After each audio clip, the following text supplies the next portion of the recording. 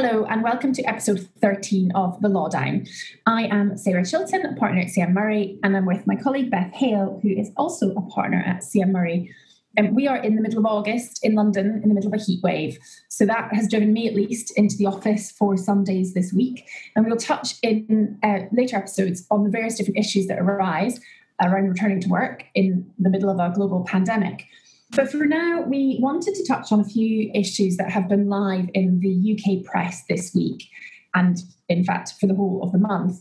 And one of those that we want to kick off with relates to the A-level results that have come out this week. And then we're also going to talk about the quarantine rules that have been introduced for people returning from various different countries into the UK. We're going to talk about the PPE scandal, which has been widely reported. And if we have time, we might just touch on a few examples of wrongdoing that we've seen highlighted in the press. But to kick off, Beth and I have been chatting about the A-level results and really in the context of how that might impact diversity and actually diversity as that goes through the working careers and lives of those people who are getting the results right now, and whether in fact if you have issues with diversity at A-level results stage, you in fact impact the pipeline for diversity into a number of different professions. Beth, what have you been thinking about? So I think there are a number of issues around the A-level results. The first thing is that what happened, for those who don't know, and this is a simplification of quite a complex process, is that A-level results, because people couldn't do the exams because of coronavirus. What happened was that schools and teachers gave sort of predicted grades or assessed grades for their students, and those were then put through a kind of algorithm, essentially, and a huge number of them ended up being downgraded from the grades that the teachers had awarded them. And the algorithm took into account past performance of the particular school, which you may think has some logic, but actually seems to me is kind of baking in an inequality, so that if you look at actually the statistics, that private schools results, their results are better than they have been in previous years. So a lot of state school results are also slightly better than they were in previous years, but not nearly as much better as private school results. And I think there's a real issue around social mobility and diversity. And you might say, well, it's 1 year, does it matter?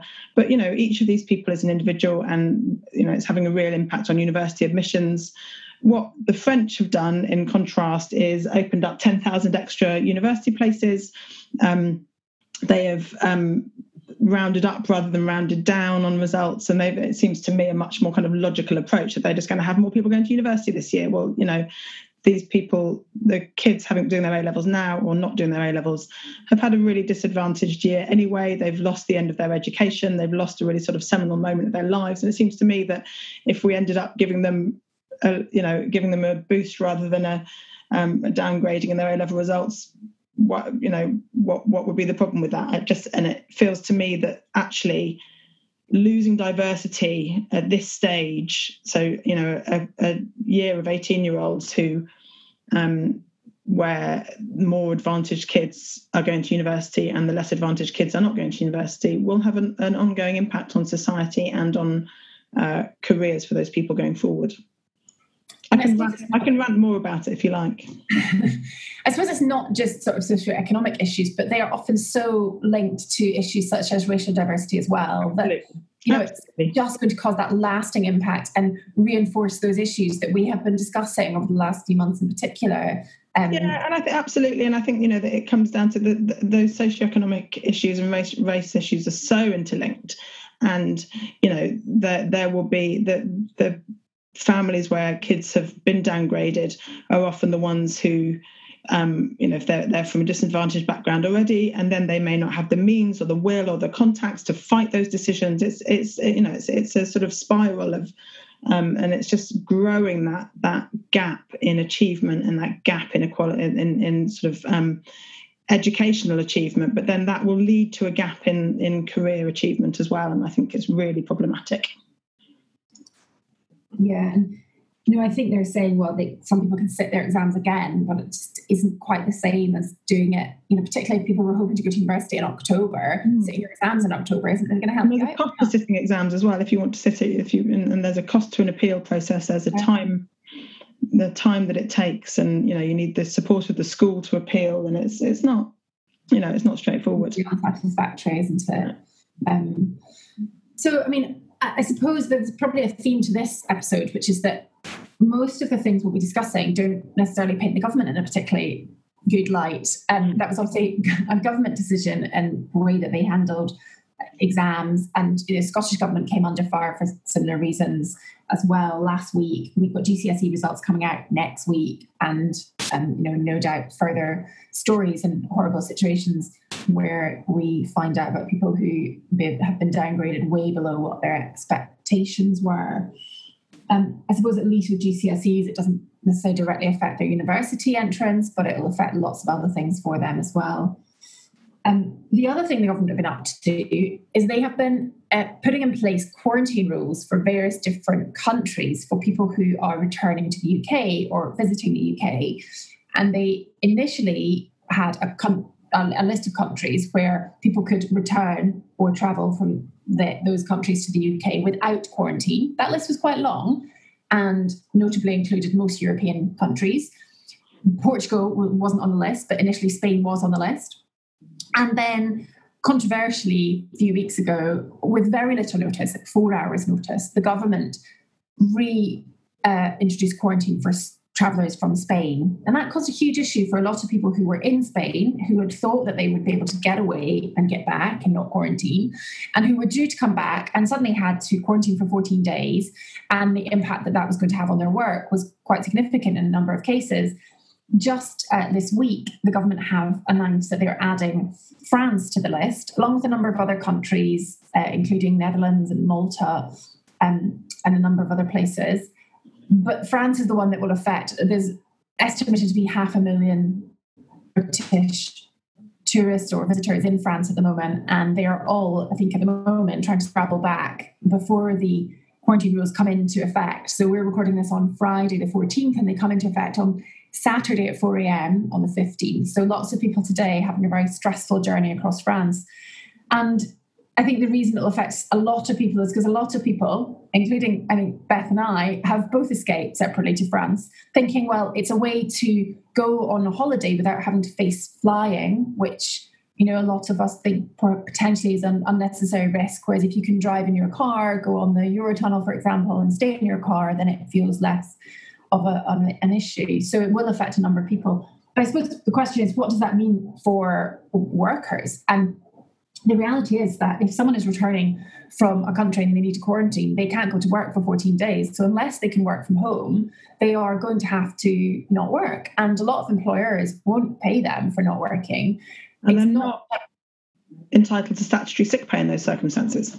Yeah, exactly. And they're very unlikely to be entitled to contractual sick pay, because I don't think I've ever come across a contractual sick pay policy that would cover this sort of situation. One, because it's just not a situation that we've ever had before. But two, just even if we thought about it, it's unlikely that an employer would want to be that generous under their sick pay policy. So the likelihood is most employees are going to be facing a choice of either taking it as annual leave, which would be paid, but would use up their annual leave. And that would only be if they have enough leave and also if the employer agrees it, or they'll be taking it as unpaid leave, which will have a huge impact for a number of people who, they've just obviously gone on holiday thinking they were able to come back to work. A number of those people might not have been working for the whole time that there's, been locked down. So it could be really difficult for a lot of people. And then I know a lot of people might say, well, they went on holiday, they knew the risks. But, we have just come out of a really long period of lockdown, and it's been really tough for a lot of people. And a lot of people have had challenges, whether that's been health of themselves, of their families, or childcare, or their work, or stress around, a number of different things. So, you can have sympathy with people, I think, who thought, I just want, a week or two away in a different environment. But I think the other slightly more worrying issue that crops up with this is whether or not those people could be dismissed. And there's certainly been some discussion anecdotally that some employers might threaten dismissal or disciplinary action for people who don't come to work. And there's been some discussion, certainly one radio station was suggesting that employees and employers were just going to ignore the rules altogether so that people could come to work, and that the employer would be complicit in that. I mean, do you think if an employer dismisses somebody because they can't come to work for 14 days, is it fair?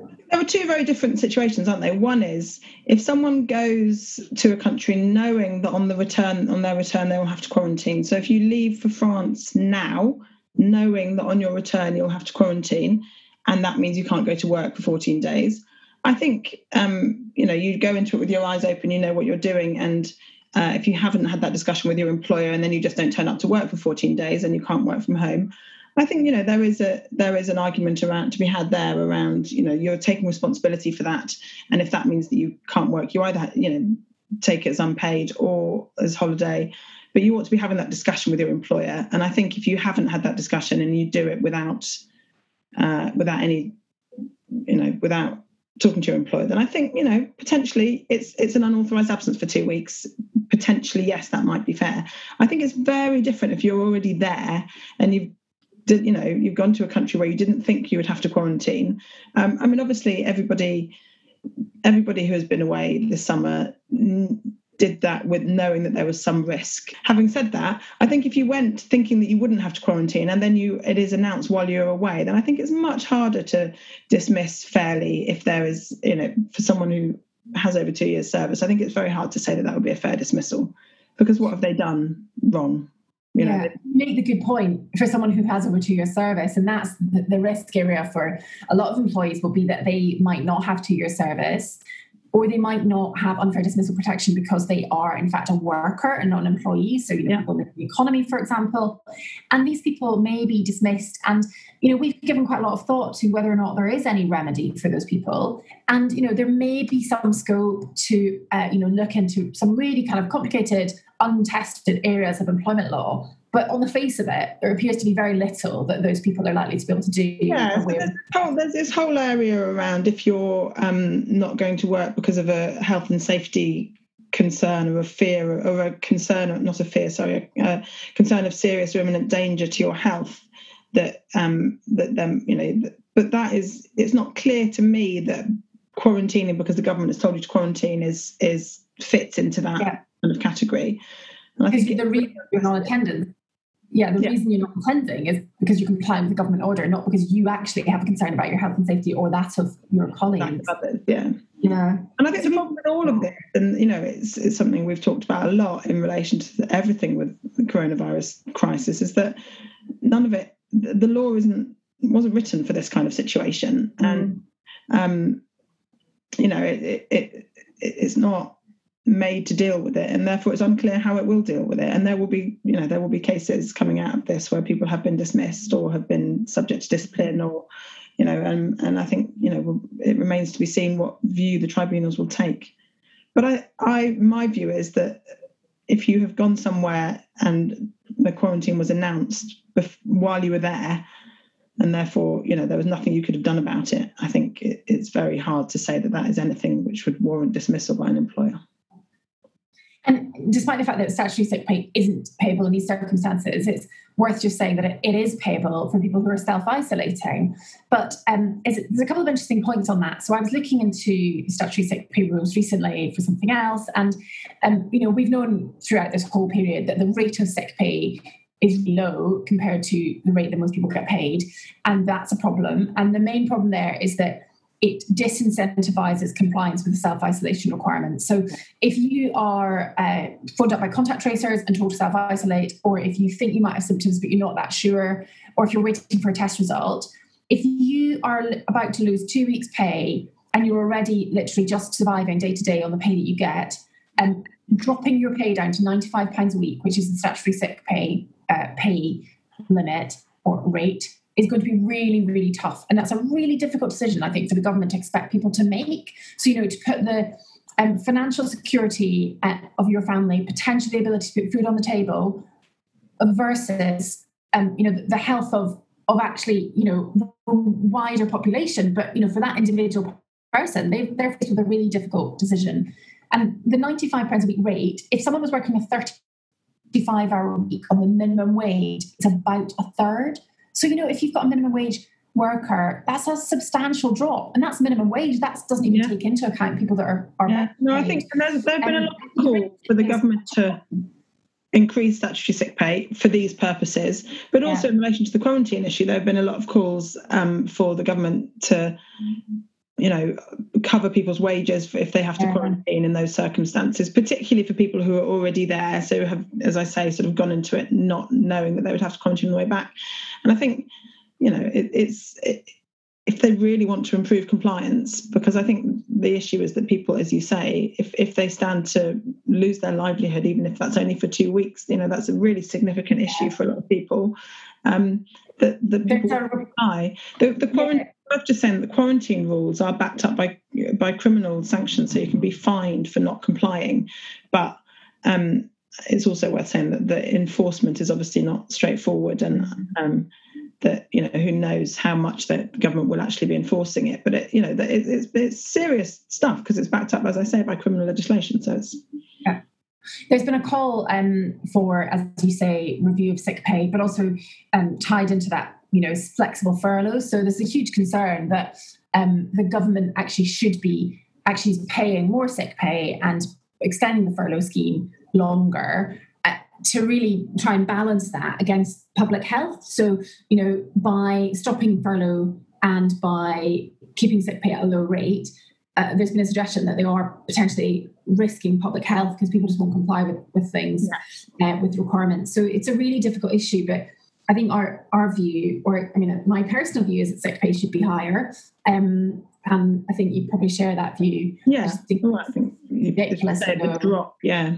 And it's worth saying, just for completeness before we move on, that sick pay also is only available to certain employees and workers. So you need to earn £120 a week to qualify. Now, the way that that's calculated is usually on the basis of a 8-week average before the day that you become sick. There's some different rules around that. But, if someone has been being paid lower now than they might normally get paid because of coronavirus, say they're on a drop in hours, or they're a 0 hours worker and they've had less work, then, they may not even qualify for sick pay. And that doesn't even get into self-employed people who don't qualify for sick pay at all. So it's not just the rate, it's the kind of holes in the system that really incentivize people to keep working, even if they are sick. Yeah. Moving on to the next government-related story. We thought it was worth just quickly touching on the PPE issue. So no doubt many of you will have been aware that the Good Law Project, along with some others, are bringing a judicial review against the government into PPE. Now, the background to this is that the government did to acquire PPE, and on the 27th of March, it opened its portal and it invited tenders for that. And they received a number of tenders, and apparently have spent £15 billion on PPE. And 3 of the biggest awards of contracts for PPE are companies who specialise in pest control, a confectionery wholesaler, and a private fund, which is owned through a tax haven. So, it doesn't take a specialist in PPE to think, well, why are these companies being awarded PPE? It's a bit curious as to, why they might be dealing with PPE and providing PPE to the government. And no one really knows. And the government haven't given much information on this. So what's happened is there's a legal action being brought under judicial review to find out more information and to effectively ask for details and to question those decisions of the government to award those contracts. And so that's the background. Obviously, I think we'll hear a lot more about it. But it also is interesting to note that on the 31st of July, the government announced a review into the concept of judicial review. So they've launched an independent review into administrative law, and they asked an expert panel to examine the need for potential reforms for judicial review. Now, judicial review has been used in a number of high-profile cases over the last few years, most notably the judicial review against the decision to prorogate Parliament, in which the government obviously didn't come across very well, and a number of other high-profile judicial reviews. Employment lawyers will obviously be familiar with the judicial review into employment tribunal fees, which was eventually successful thanks to the continued hard work of Unison. And I think it's a really important remedy that it allows people to hold the government and government institutions and state institutions to account for their decisions and their actions. And if it is under threat, and if the government do seek to reform it or limit the scope of it, I think that could be a really worrying trend. Yeah, I absolutely agree. I think it's a really important sort of protection measure, a sort of check and balance to what the government do, any government. And we're not seeking to be kind of political here. I think just that it's really important in a democratic society that the government is held to account for decisions that it makes. And so any sort of real limitation being put on that would be a big deal, I think, and ought to be done extremely cautiously. Yeah, I think in the meantime, we all wait with bated breath to find out exactly why a confectionery company got awarded PPE contracts. I mean, I didn't know as a law firm we were eligible to even apply for the contracts. I mean, it's diversified. Absolutely. Well, lots of people are making masks, aren't they? So I'm being flippant, but lots of people are making masks. Lots of fashion. I feel like I should have made a mask, but I just bought one. I feel quite bad about that. But, also supporting businesses that are making Exactly. A couple of final points. There's 2 high-profile misconduct cases that have been flagged in the press. First one relates to the CEO of McDonald's. This was a story earlier in the year, but McDonald's are now which we covered in an earlier lawdown, I think, about relationship policies, and that he was in breach of his relationship policy, and that's why he was exited. But he was paid at the time a huge sum of money. Some of it in shares, but some of it deferred. But he got a significant exit package in spite of the fact that he was sort of qualified as a good leaver for the purposes of the McDonald's exit package, because he agreed. But now they're trying to get the money back. Now they're trying to recoup all that money from him because they've discovered that he was not just in breach of their relationship policy once. So they have a very draconian relationship policy, which says that no one, basically you can't have a relationship with anyone internally, with other staff. And what they have now they have discovered is that he had relationship, not just the relationship for which he was dismissed at the time, but that he also had a number of other relationships in the last couple of years of his employment, and they're trying to recoup the significant sums of money from him because of that under his settlement agreement. And it's not unusual in our experience in any event in settlement agreements to have the ability to recoup some or all of the money in the event that you discover wrongdoing that would have entitled you to terminate someone's contract. In the UK, it's obviously a US case, so we don't know how that will play out. Staying in the US, and final comment, there's also been news that Anthony Lewandowski, who was senior engineer at Google and allegedly stole, well, I say allegedly, but he's been convicted, so I'm not sure it's alleged anymore. He loaded more than 14,000 Google files onto his laptop before he left the firm, and then he went to Uber. And he has been subject to a custodial sentence because he stole trade secrets. So pretty serious consequences of stealing trade secrets, and I suppose a reminder to executives, and particularly I think people working in those development roles and in really kind of pushing the boundaries of things around AI, where these things are really the difference between that business kind of taking over that sector or not. Yeah. And that, if you steal some files, it's not just, someone will rap you on the knuckles, you might get sacked and you might be sued, or you might be an induction. Yeah, you might go to prison.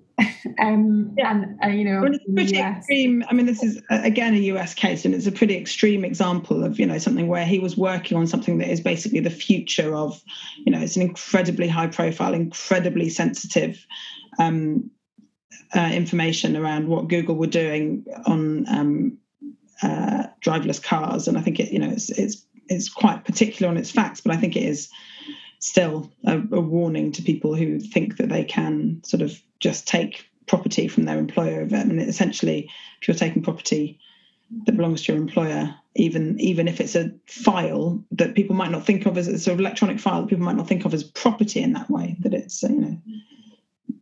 don't do it. It's my short message. Well, that brings us to the end of the things we wanted to discuss today. We will be back, hopefully, in the next few weeks with another episode of The Lawdown. If you have any questions about any of the things we've covered, then do get in touch with us. You can email us at info@cm-murray.com. If you like this episode, please do rate and review us on iTunes and any other platforms so that more people can find us and can listen to us. And if you have any stories that you want us to cover or any issues that you want us to talk about in a bit more detail, then let us know. Again, info@cm-murray.com.